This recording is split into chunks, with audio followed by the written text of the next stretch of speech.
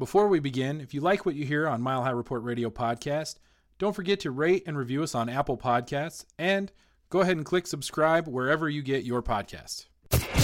You're listening to Mile High Report Radio with your hosts, Adam Malnati and Ian St. Clair. Get involved with the Denver Broncos conversation at milehighreport.com. And now, it's time to get to work. Adam, less than 24 hours after recording the postgame podcast, we're here talking about Pittsburgh Steelers. Thankfully, this is the last time the Broncos will play a game that kicks off at 8:20 Mountain Standard Time. Yeah, you think you're complaining. I mean, I was up until 2 o'clock in the morning, 2:30 actually, and then had to wake up at 6:30. I'm rolling on 4 hours of sleep here, and the worst part, obviously, is that we're not even celebrating anything. If it was a celebration, I wouldn't mind, but mostly you just spend the entire day being frustrated at what transpired on the field for the Denver Broncos in their season opener. And, you know, we definitely we got into a pretty good discussion, I think, in the post-game recap about what had happened, but less than 24 hours later, getting to process it throughout the day, there's still questions, right? We still have questions about what took place. And I would have to say that Vic Fangio really didn't offer up any substantial answers that I would accept. Would you agree with that? I would actually think that he made it worse because, as you said before we started recording, he did come out and admit that it was his fault, that he made a mistake.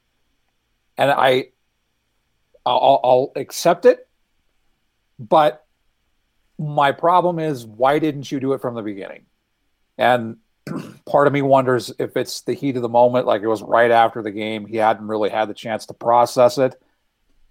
But say it right away.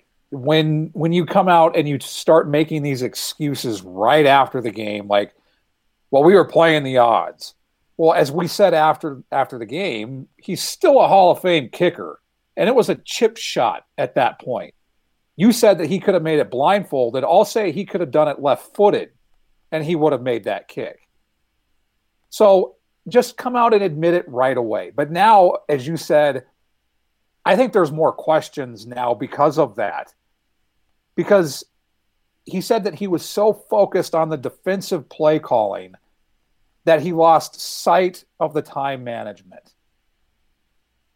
As a head coach, gone through your first season in similar situations 4 times come to mind, you're not prepared for that situation?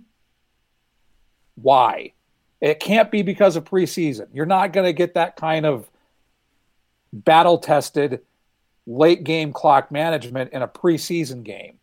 So why is it not a situation that you're prepared for? And this brings up something that we didn't talk about on the podcast, and I'm going to throw it out there for you. On that 4th down that the Titans scored their second touchdown to give them 13 points, Gostowski then misses the extra point. Brian Griese said something. They weren't prepared for the play. And that has stuck with me. Because the miscommunication between Kareem Jackson and Justin Simmons, if you remember, the guy was wide open. So this all ties into this. Why aren't they prepared? The preseason wouldn't have had anything to do with this. It's situational football. It's 4th and 1. From the 1. Yeah. It's clock management where a team is driving down and you have 3 effing timeouts. Why are you not prepared for this, especially since you have gone through it before? Yeah, you bring up a good point. I'm going to address the Justin Simmons, Kareem Jackson thing first. To me, I think you can explain that away as lacking a little bit of preseason. I think you can talk about it in those terms. Not really 100% sure of where you are and what you want to do and those kinds of things. That's fine. I'm okay with that. I didn't like seeing Justin Simmons do the Chris Harris Jr. hand wave at the other guy like, where were you?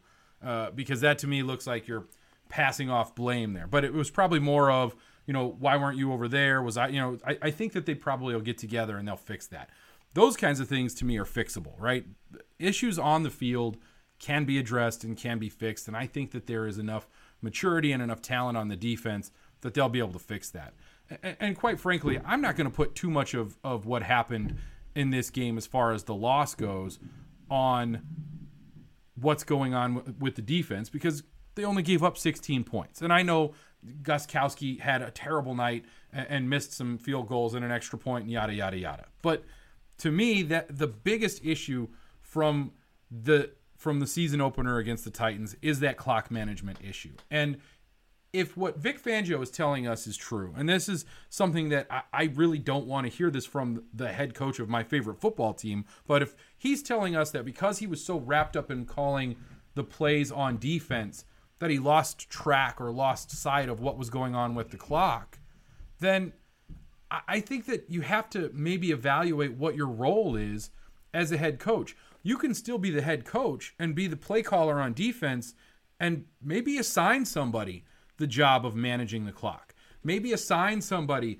the job of paying attention to those in-game situations where if you're going to get wrapped up in calling defensive plays as the opposing team is driving down the field to potentially win the game, then have somebody else be in charge of managing the clock and using those timeouts and making sure that you don't have this kind of a mistake. And the issue will then become, well, does that mean that you're no longer the head coach and you're just a defensive coordinator?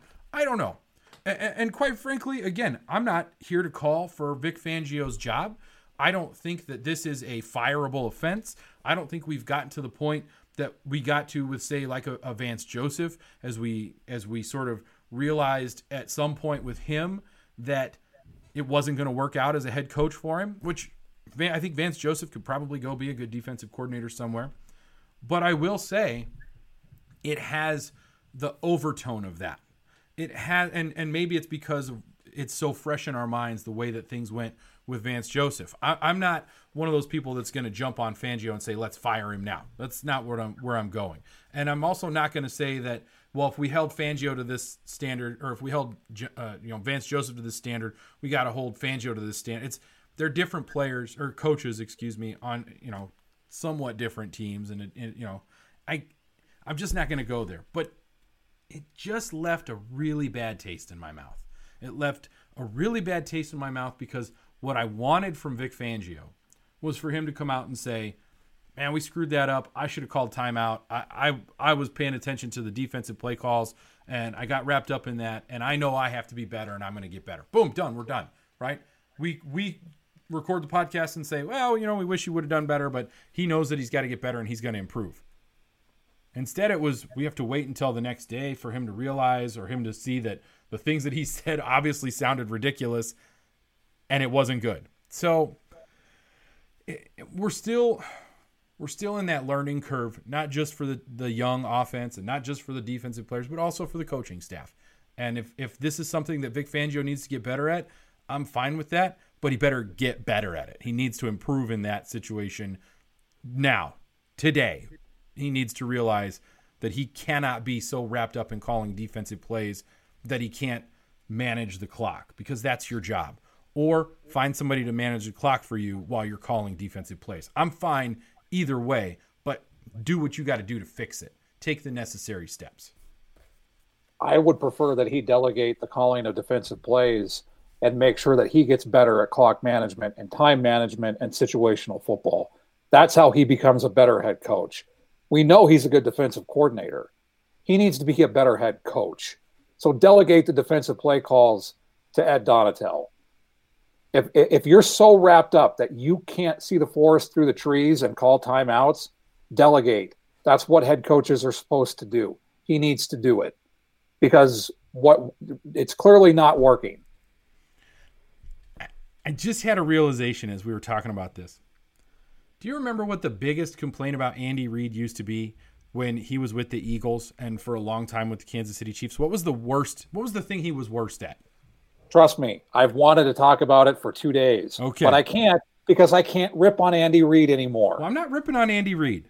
That's not where I'm going with this. I want to be able to, but because effing Ryan Pace traded up to get Mitch Trubisky, I can't do it anymore. I know. Because trust me, my wife said to me after the game last night, you realize Vic Fangio went to the Andy Reid School of Clock Management. Yeah. So I think that here's what I'm going to say. That is a skill. Clock management is a skill. And some 100%. Guys have it, some guys don't, but some guys can learn it. And so Vic Fangio is a little bit of Andy Reid on the defensive side of the ball in that respect. So if you think about it in those terms, it's going to get better. I think that Vic Fangio has the ability to correct his mistakes there. That was something that was blatant. It was an obvious error on his part to not be calling those timeouts. That's not something that I think you'll see moving forward, because here we are, not just us, but I think everyone in the Denver media sort of conglomeration is piling on, so to speak. We're all pounding on Vic Fangio today a little bit. So that'll get fixed. But it is reminiscent of the issues that you get or used to have with Andy Reid as the offensive play caller, getting so wrapped up in calling offensive plays that you lose track of what's going on around you as far as the clock and game and just flow of the game and those kinds of things. So I don't think we need to continue to dwell on it, but it's not a bad thing to keep in the back of your mind that this may be an issue that pops up a few more times before he eventually starts to figure out what it is to be a head coach in the NFL. And I know we all want instant success, but I don't think that that's what you're going to get here.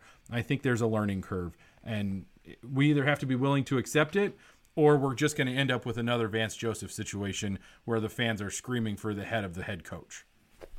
And that's where I think it's important to be patient and allow that learning curve, but also to be hard on Vic Fangio, because in the same situation, he's going to be hard on those players and expect them to get it figured out. He needs to get this figured out. This is now 5 times that they've had a lead late in games and lost. It needs to get figured out. He needs to start delegating so that he can get better at situational clock management football, because it is very hard. It is very, very hard. And that's a kudos to Gary Kubiak and Mike Shanahan. They were phenomenal in situational football. Phenomenal. Think about how many games the Broncos in 2015 on the path to the Super Bowl. You could say that it was lucky, but I also think it's because of the coaching that they went through those situations. Granted, they had an off season to go through it, which they didn't have this year, but learn it, delegate, yes. Get in the room and figure out how I can get better. And that's something that Bill Belichick does, because he calls the defensive plays too.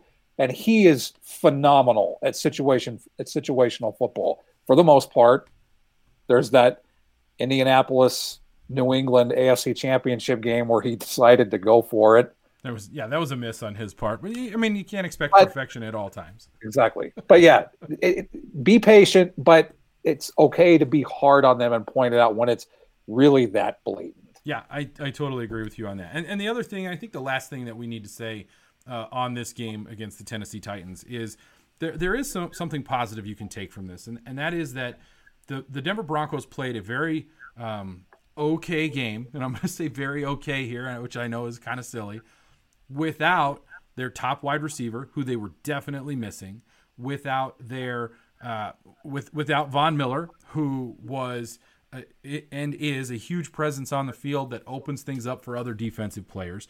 They didn't have A.J. Boye for the entire second half. They lost Phillip Lindsay to a foot injury early on in the game. I mean, it was there are things there. Jerry Jeudy didn't look like Jerry Jeudy on some of those drops that he's going to fix those problems. I think even Drew Lock looked a little bit out of sorts because he didn't have his timing down with his receivers. There were a lot of little things that I think can be fixed pretty quickly. So I'm not going to panic. I'm not going to say that this is the end of the road here for the Denver Broncos and we need to start looking at, tank for Trevor. That's not going to happen right now. That's not what this is. But it didn't feel good to know that they lost a game that they certainly had in hand and could have won if they had done things a little bit differently. I think that's kind of where that gets left. Anyway. And you mentioned the offense. I think that's where you can really take focus on and realize you get Cortland Sutton back, you get KJ Hamler back. Philip Lindsay, we'll see. I'm worried that he's injury prone and can't be relied upon to be on the field. I think that's why they signed Melvin Gordon. I think that's one of the major reasons they did. Careful, you're going to get us in trouble with people. But you can see that there is potential there. And I know that's a dangerous word, but you could see it last night. There were moments that they looked really good. They looked better than they did last year. And there's some things that you can really grab a hold on. They had 3 drives of over 60-plus yards. The offense didn't get flagged for a penalty. Not a single penalty on offense. I mean, yeah, Garrett Bowles didn't get called for anything. It was like he wasn't on the field, but I know he was there. But because you could see him. It's hard to miss. He's a big dude. It's not like you can't see him. He's there. He's huge. So, yeah, I think the only time you really heard about the offensive line was when they were talking about one time when Elijah Wilkinson got burned. That was a bit of a bummer. There was a little bit on the interior. They talked a little bit about Lloyd Cushenberry and some things with early on with the bobbled snaps. There were a couple of issues there, but really, which I think is on lock. I agree. That's on the quarterback more than on the center. And so, yeah, the offensive line, the thing that we were all the most worried about, not so bad. Hey, he's okay. So we'll kind of take it from there. What we end up with though is with this quick turnaround, because not only do they have the latest game on Monday night, now they have to go and play on the road, is the Denver Broncos taking the show to Pittsburgh. And we talked a little bit about this before. Pittsburgh is not an easy place for the Broncos to play. They don't travel east very well, and so yikes. Is that the way to say that? I'm not sure how I feel about all this. I think the reason to say yikes is that Pittsburgh defense. That Pittsburgh defense looks like it could be a major problem for this offense. Yeah, and I can already hear members of the Denver media complaining about not having Devin Bush on the team and instead having Noah Fant. Did you hear it? Yeah. Oh, we could have had Devin Bush. No, but now we have Noah Fant and Drew Lock. But that's fine. It's fine. And Dalton Reisner. That's right. Potentially Lloyd Cushenberry. Yeah, but no, I don't want to talk about that. I want to talk about how we don't have Devin Bush, one player. Although I am also someone who's in the camp of, it would be really nice if they would get an elite inside linebacker at some point in the future here for the rest of my life, because the last elite inside linebacker they had was Al Wilson. Yep. So, it'd be nice to upgrade. I mean, I like Alexander Johnson, but come on. I'm just saying that's I suppose for draft talk. Maybe somebody can help us out with that. But they're going to go to Pittsburgh. They're going to play a really good defense, and I'm not going to say they have no chance to win. They definitely have a chance, but they're going to have to make some things happen that they just weren't able to do against the Tennessee Titans at home on Monday night in front of the home crowd of as many as, I think, was it 500 people? So I think it was only loved ones of the team. Yeah, friends. So they're not exactly going to be raucous fans. Yeah, they had to be on their friends and family plan on their cell phones. If they weren't on the friends and family plan, they couldn't get in. Is that what it was? One benefit to this, and we touched on it before, is the fact that you're not going to have all those Pittsburgh fans now.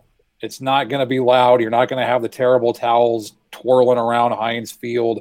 So that is a benefit. I am curious to see how being on the road, in quotes, is in 2020. Because as we touched on the post-game recap, there were some moments where you could tell the fans not being in the stands was noticeable. And the first one was that after the whatever the hell that was, calling a shovel pass to the least athletic guy on the field on 4th and 1, you could then see it, because at that point, that's one of the loudest points of the stadium, is the north end of Mile High Stadium, just as it was in the old Mile High. They would have been loud and raucous. It would have been really hard for Ryan Tannehill to get plays in at that point, and it would have fired up the defense even more. I'm curious to see how that transitions to the Broncos now being the road team in Pittsburgh. Yeah, I totally agree with that. And it's one of those things where, you have the history of seeing those stupid yellow towels, and they're so pervasive and prevalent. I mean, you could even think back to the AFC Championship game in 2005 if you want to. Was it 05? I feel like that's the right. Yeah, that's it was right January, but it was January 06 right. with the 05 season. Exactly. And the terrible Thanks, towels, Mike Shanahan. The terrible towels spinning around at Mile High Stadium.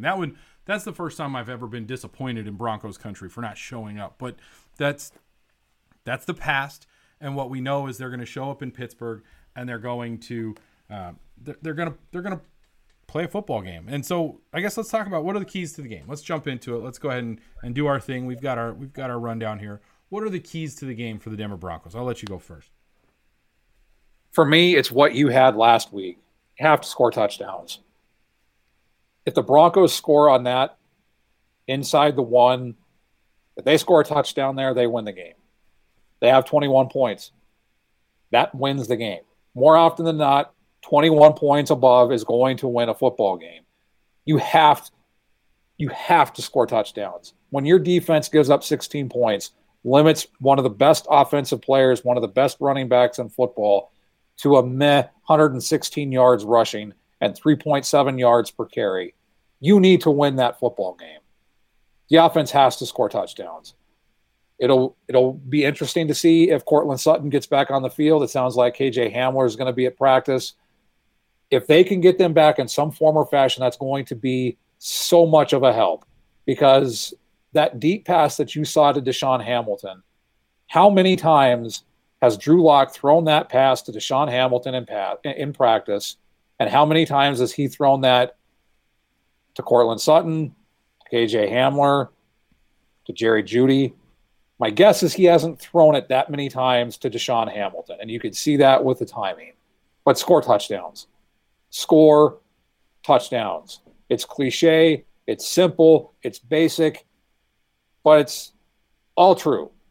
Yeah, absolutely. I'm going to stay on the offensive side of the ball because that's clearly the issue. And I'm going to go with something that I don't think any of us expected, but I think the key to the game is for the offensive line to continue to have the success that they had against the Tennessee Titans. And that success was no mistakes by Garrett Bowles. One mistake by Elijah Wilkinson as far as just blocking goes, right? But no penalties. And that is a shocking occurrence, as the Denver Broncos have been destroyed in the past or the last few seasons by these drive-killing calls or these drive-killing plays by Garrett Bowles in particular. And so he needs to continue to be anonymous on the field. He needs to continue to be someone who you don't even think about until about the fourth quarter, and you go, man, have they even called a penalty on Garrett Bowles? Did the game start yet?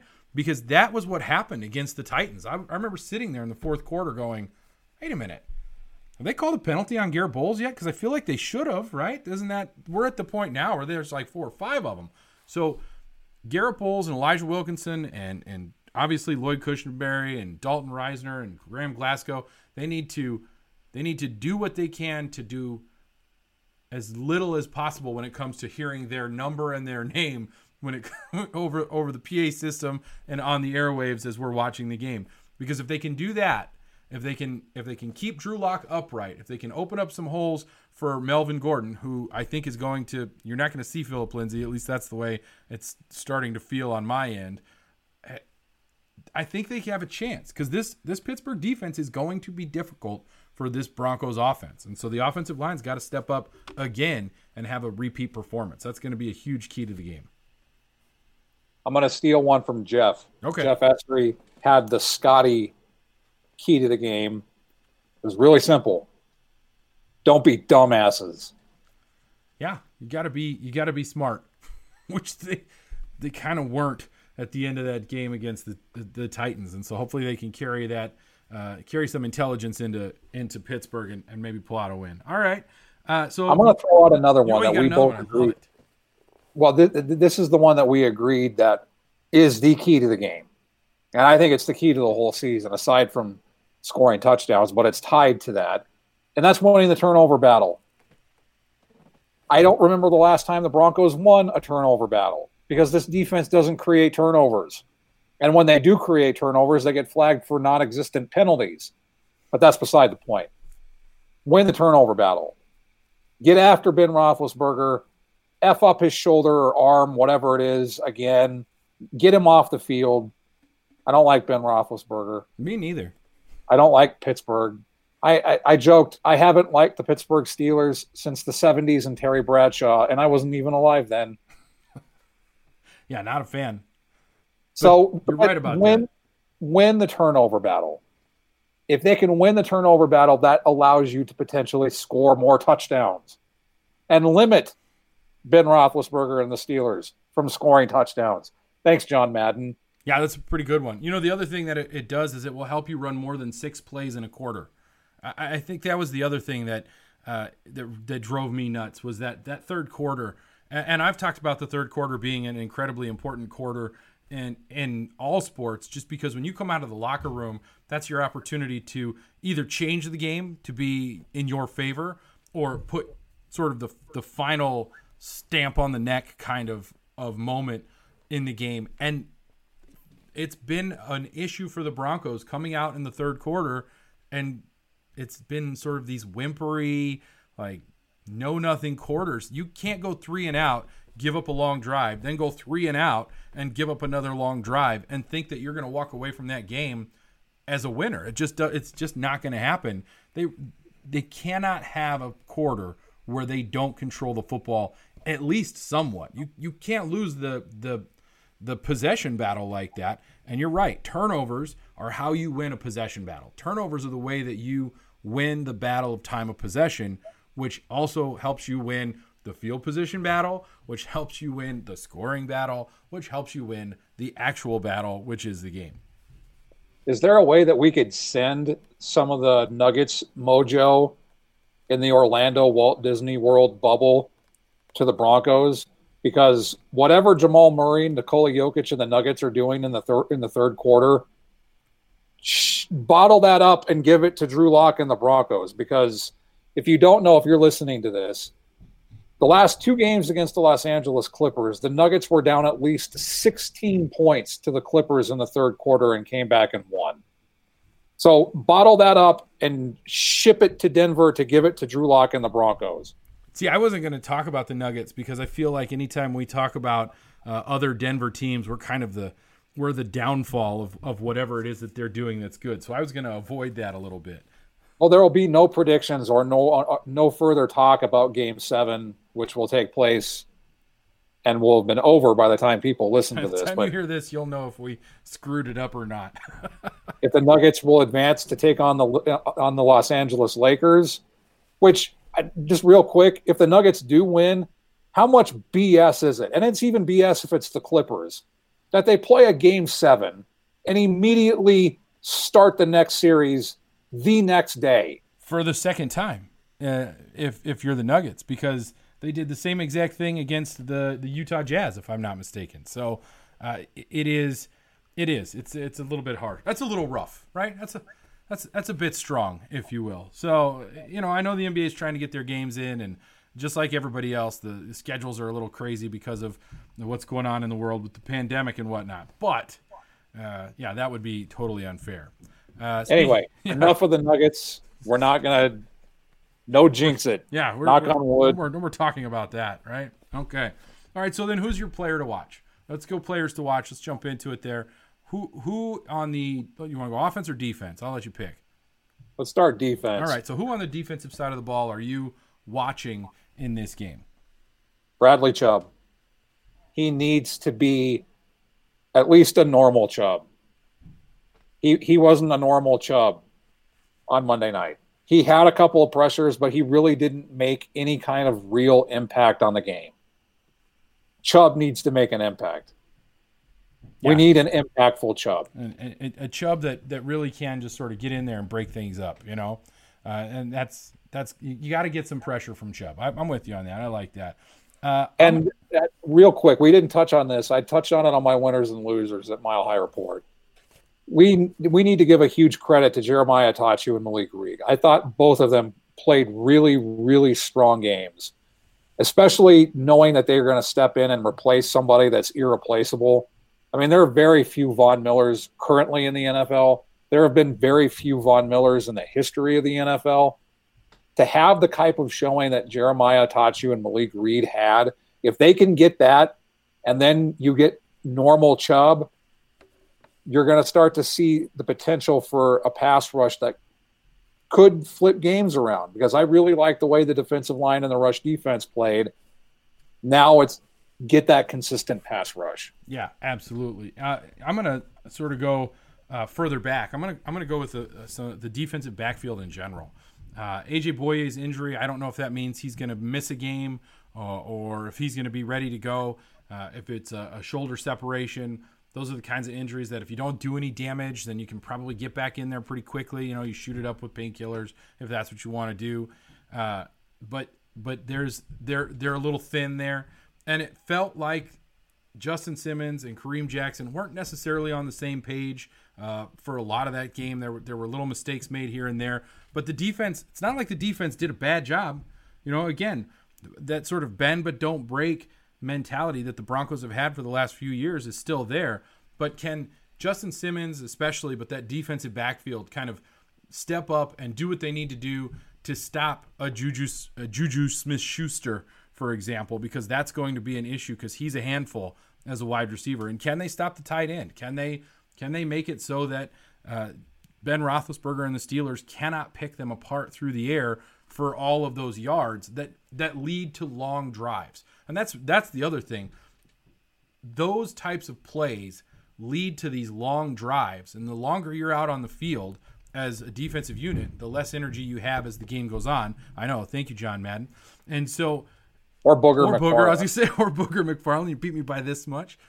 And so you have to be steady in making a stop on 3rd and 8 or 3rd and 9, 3rd and 10, those situations. And that really comes from, I think, Justin Simmons and Kareem Jackson and what they do in the defensive backfield. So that's who I'm looking at. That's who I'm watching on defense. Offense, I'm gonna let you go first again. Look at me, I'm so polite today. Jerry Jeudy. That's a good one. Yeah. I mean, I joked in winners and losers. I never thought that I would put the rookie receiver on the losers list because of drops. I mean, it has never been an issue for him. I've never heard of him having drops at Alabama. So the fact that he did, I want to see if he responds and how he responds. Obviously, he has his veteran teammates are seeing that he knows he needs to be better. And I have no doubt, like I said on the postgame podcast, that he's going to be in front of a jugs machine catching hundreds of balls. I want to see how he comes out and responds after a hit and miss first game, because there are times that he flashed. You could see it with his route running and his quickness, his stop on a dime and go the opposite direction. Now can he get rid of the drops? Yeah, that's a really good one. I'm going to go with two, and I don't mean to double up here, but the first one is a guy who I think we're going to see, but we might not. All kind of depends on what the Broncos do, and that's Courtland Sutton.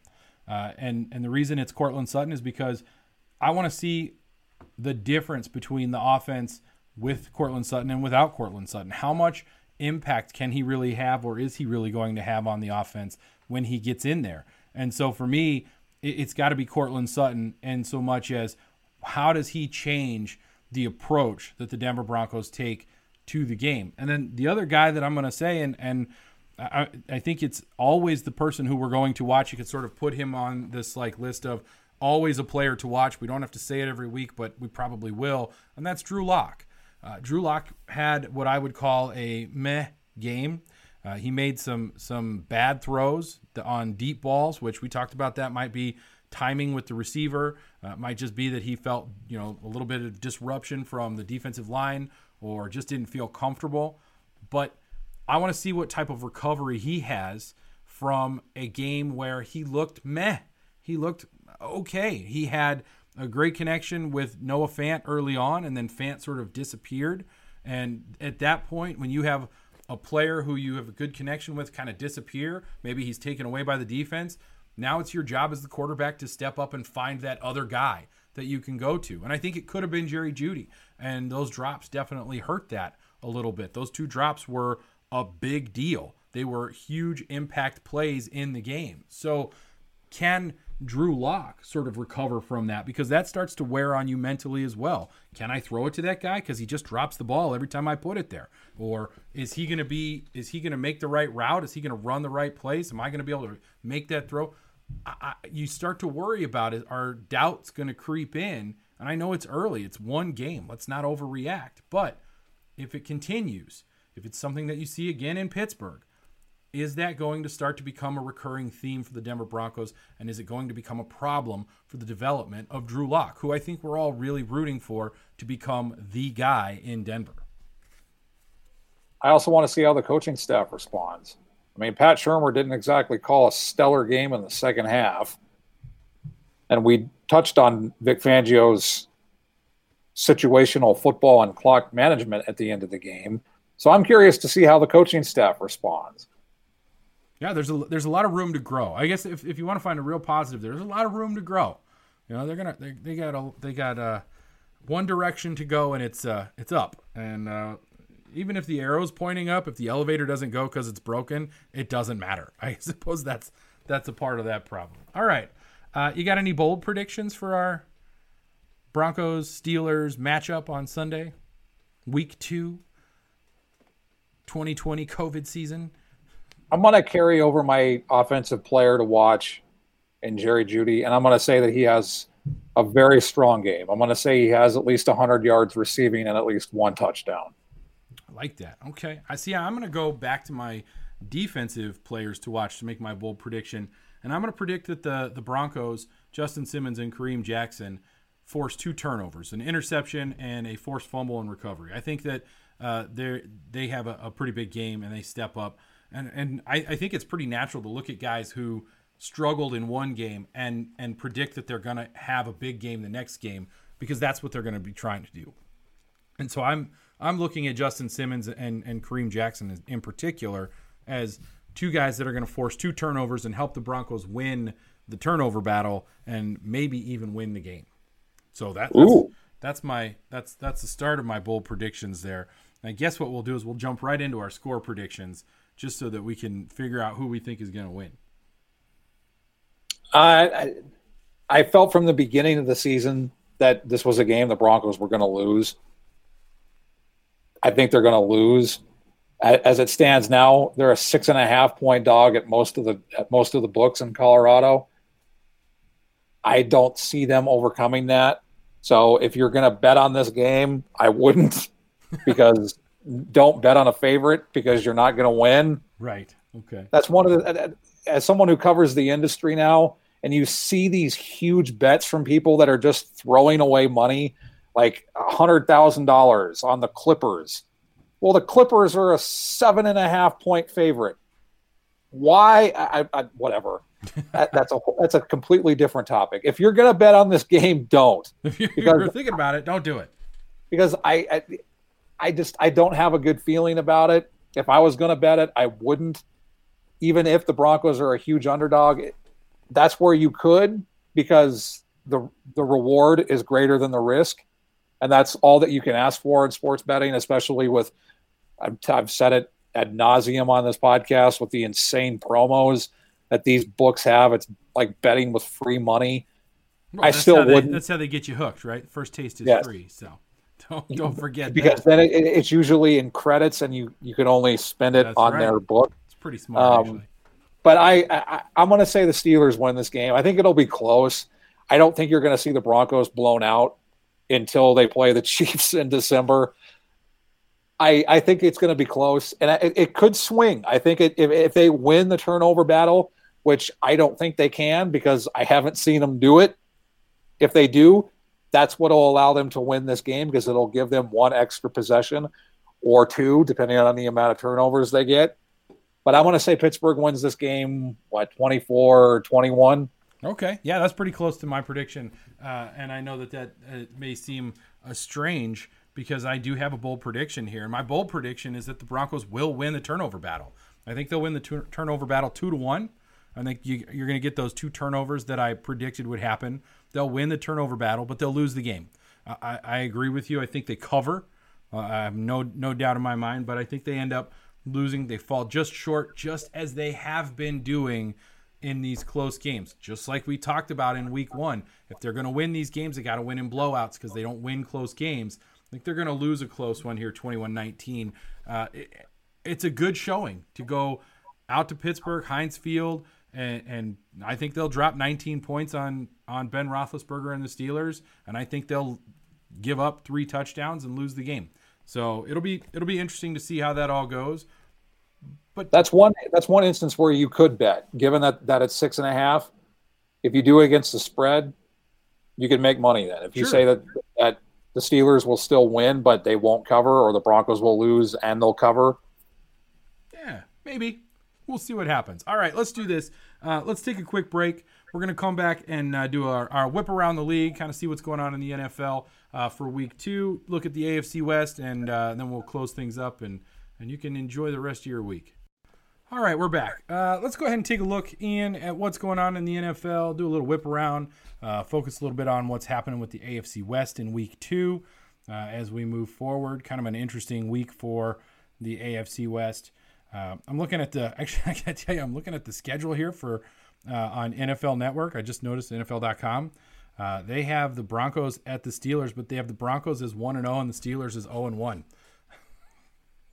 Wow, too bad that's not true. I know. I was like, wait a minute, did I miss something? I don't think I did. I'm pretty sure I stayed up for that game. Did I fall asleep? Am I dreaming now? What's going on here? I get that it's 2020, but it's not that 2020. It's a different 2020, that's for sure. So, all right. Well, let's do this. Why don't we look at the AFC West first, just to kind of get into what's happening with teams from the AFC West. Obviously, the Broncos are playing the Pittsburgh Steelers in Pittsburgh. But let's see here. Kansas City and the Chargers play each other. And then you get the Raiders on Monday night against the Saints. So Chiefs win, Saints win. There, boom. There you go. I mean, is there really anything else you need to say? I think you're absolutely right there. Chiefs win in a landslide. I don't think it'll be close. No. And, I mean, I will say this. At least the Chargers are used to playing in empty stadiums, so there's that. I guess the benefit for them is that this new SoFi Stadium isn't going to be filled with Chiefs fans. Yeah, so there you go. That'll be nice for them. And then the Saints, I think, will bring the Raiders back down to earth a little bit. I think that if I'm going bold prediction, I think the Saints drop at least 40 on the Raiders. Wow, 40 burger. All right. I mean, there's your bold prediction for the AFC West. That's for sure. So everybody's going to watch the Raiders game because it's Monday night. Nobody's going to watch the Chiefs game because everybody hates the Chiefs. And so there you go. So any other games that sort of stand out to you or that make you think, wow, I got to watch that game? It's not necessarily a game that I'm going to watch, but I think you're going to see who the better quarterback in Ohio is. And newsflash, it ain't Baker Mayfield. It's Joe Burrow, because my God, I know we were a couple of the people who wanted Baker in Denver. I'm kind of glad that they didn't, because at least he can make commercials, because he can't play quarterback. Yeah, Baker Mayfield is as if Peyton Manning had no football talent, but could make really good commercials. I mean, that's kind of what he is. I wonder, though, and I know that this is sort of a silly thing, but I really do wonder, is it Baker Mayfield or is it Cleveland? Because when was the last time Cleveland had a quarterback that was going to win them games? That was going Vinny Testaverde. Yeah, I was gonna say, was it Vinny, or was it Bernie Kosar? Oh, yeah, it could have been. Oh, maybe it's Bernie Kosar. Yeah, that's it. It was Bernie Kosar because he was the one in the 80s. I really think that's the last time you had a guy who. Otto Graham. Yeah, absolutely. Otto Graham at least won them championships. So I don't know if Baker Mayfield needs a change of scenery because he's in Cleveland.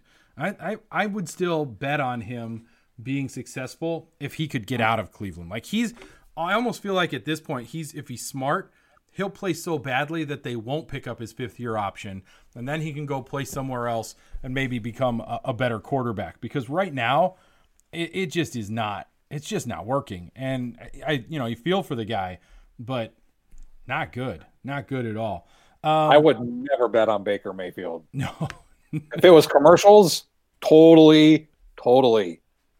But it comes to playing quarterback, No. Nope. Not even a little bit. And I'm sitting here on this NFL.com schedule, and I'm looking at this. They've got a lot of records wrong. They're trying to tell me that the Ravens are 0-1 at the Texans, who are 1-0. I'm pretty sure that ain't right. That's actually, by the way, that's a game I want to watch. I won't, because Lamar Jackson's going to just completely go off. Yeah, I kind of like watching Lamar Jackson. I had him in fantasy last year, so you kind of get into it. But I will say, talent-wise, one of the things that I like to do is find guys that are interesting and fun to watch.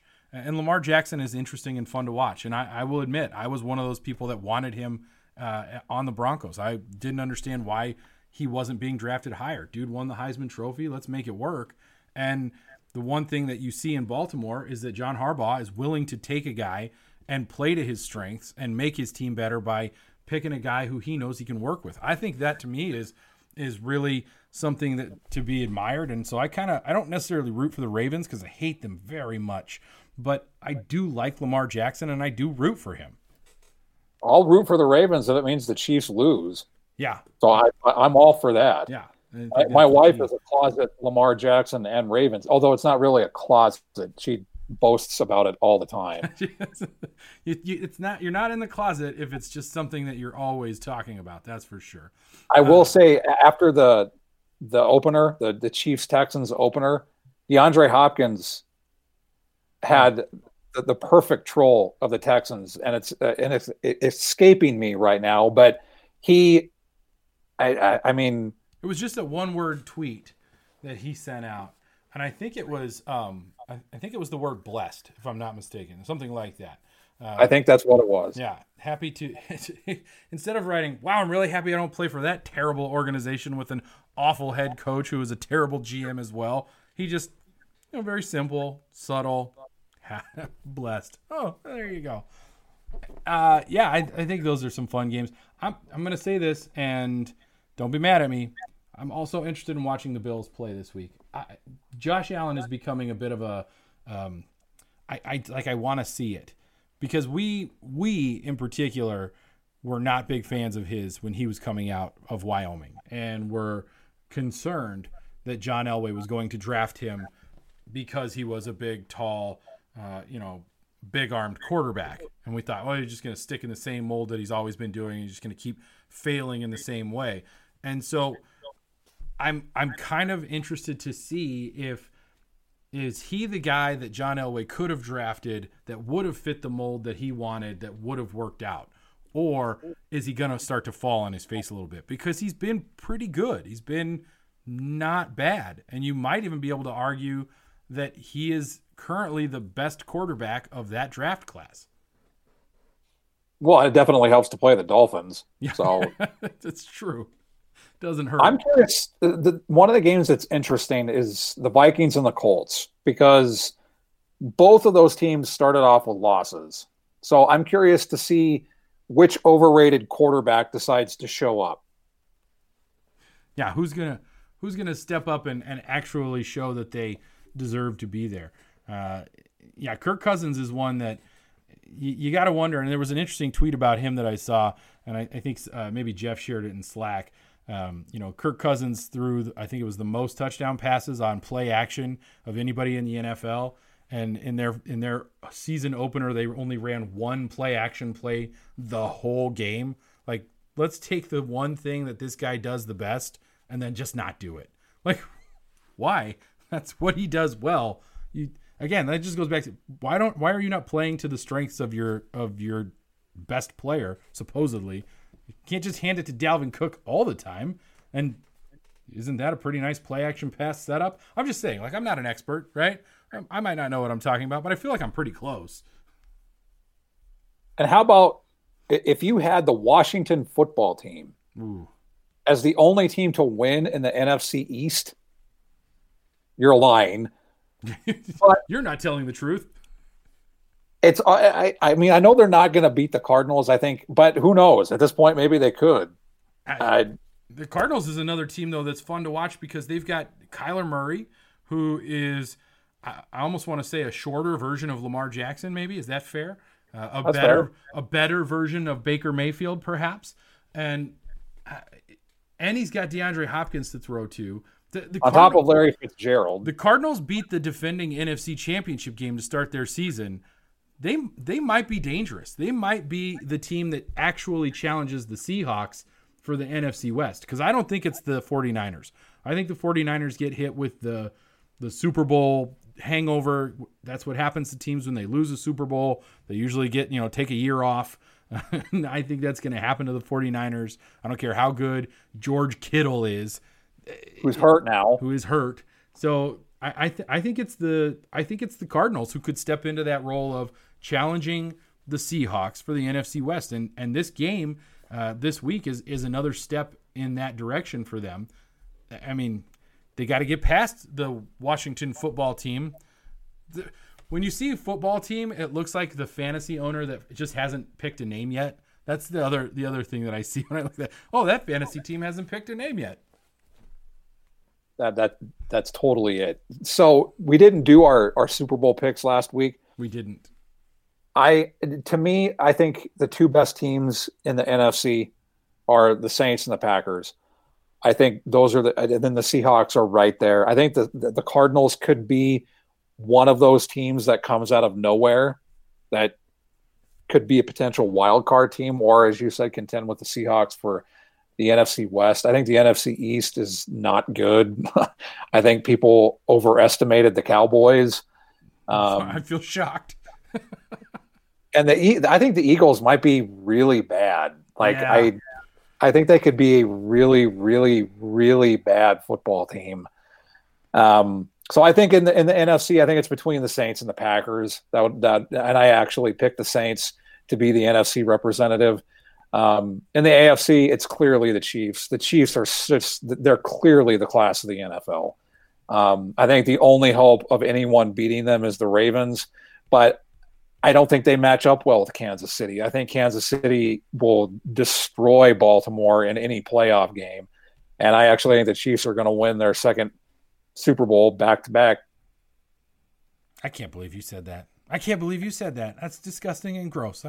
You take the negative attitude and you just put that away. Nobody wants to hear that here. My hope is that in picking them, it puts the bad juju into the air. I see what you've done there. It's interesting. I'm right with you on the NFC. I think the Saints and the Seahawks and the Packers, Saints and Packers are sort of the top. Seahawks just below them are clearly your favorites, and I tend to lean towards the Saints because I think they have the better defense when you look at those three teams. And the Seahawks might actually have the second best defense when you start to look at those three teams. So I kind of lean Saints just because I like their defense better. I think their offenses are all about on the same page. Just depends on what's going on with Michael Thomas. And can Alvin Kamara be Alvin Kamara for an entire season, or will he take the last half of the season off like he's done his entire career? But I'm with you on that. I would pick the Saints. Now, as far as the AFC goes, I think you might be selling some teams short. And I'm going to throw one out there that the Broncos have to play in week 2, and that's the Pittsburgh Steelers. They're a sexy pick, if you will, for a lot of pundits out there. Now, I don't think they make the Super Bowl. That's not my prediction. But I think they could be a disruptor in the playoffs and one of those teams that they might end up running into. They might knock off a Baltimore Ravens or a Kansas City Chiefs team. They have the potential to do that. I also think, and you're going to hate me for this, I might be drinking the Buffalo Bills Kool-Aid, which means I'm probably going to die a fiery death being slammed into a table, which is fine. But I think the Bills might have something. They might be a year early, right? You're still sort of unsure what you have in Josh Allen, but you've got Stephon Diggs there. You've got John Brown. You've got a defense that seems to be pretty good. They have the potential to challenge for some type of AFC, maybe an AFC championship game. I don't know. I'm not picking the Chiefs. One of the hardest things to do in the NFL is repeat. It is incredibly difficult to be a repeat champion. And the Denver Broncos did it once. We've seen other teams do it. Obviously, the Patriots have done it. I think that there's a certain amount of mental toughness that you have to have, and I'm not saying the Chiefs don't have it, but the other thing that happens is you become a target for everybody else.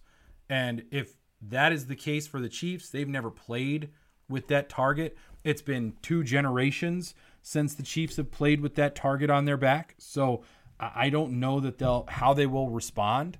So I'm going to go a different direction. I'm going to say that I think this is the year that the Ravens actually do get into the Super Bowl. And I think you get a Drew Brees, Lamar Jackson Super Bowl that could be a lot of fun. It could be really interesting. I think those are your 2 representatives. And I think the Saints win a Super Bowl. I think Drew Brees wins a Super Bowl and then retires a la Peyton Manning. I think that's kind of what he's hoping for. I think that's what he's going to try for, and I think that's what he's going to get. You've been listening to Mile High Report Radio. Get involved in the discussion at milehighreport.com. And as always, go Broncos.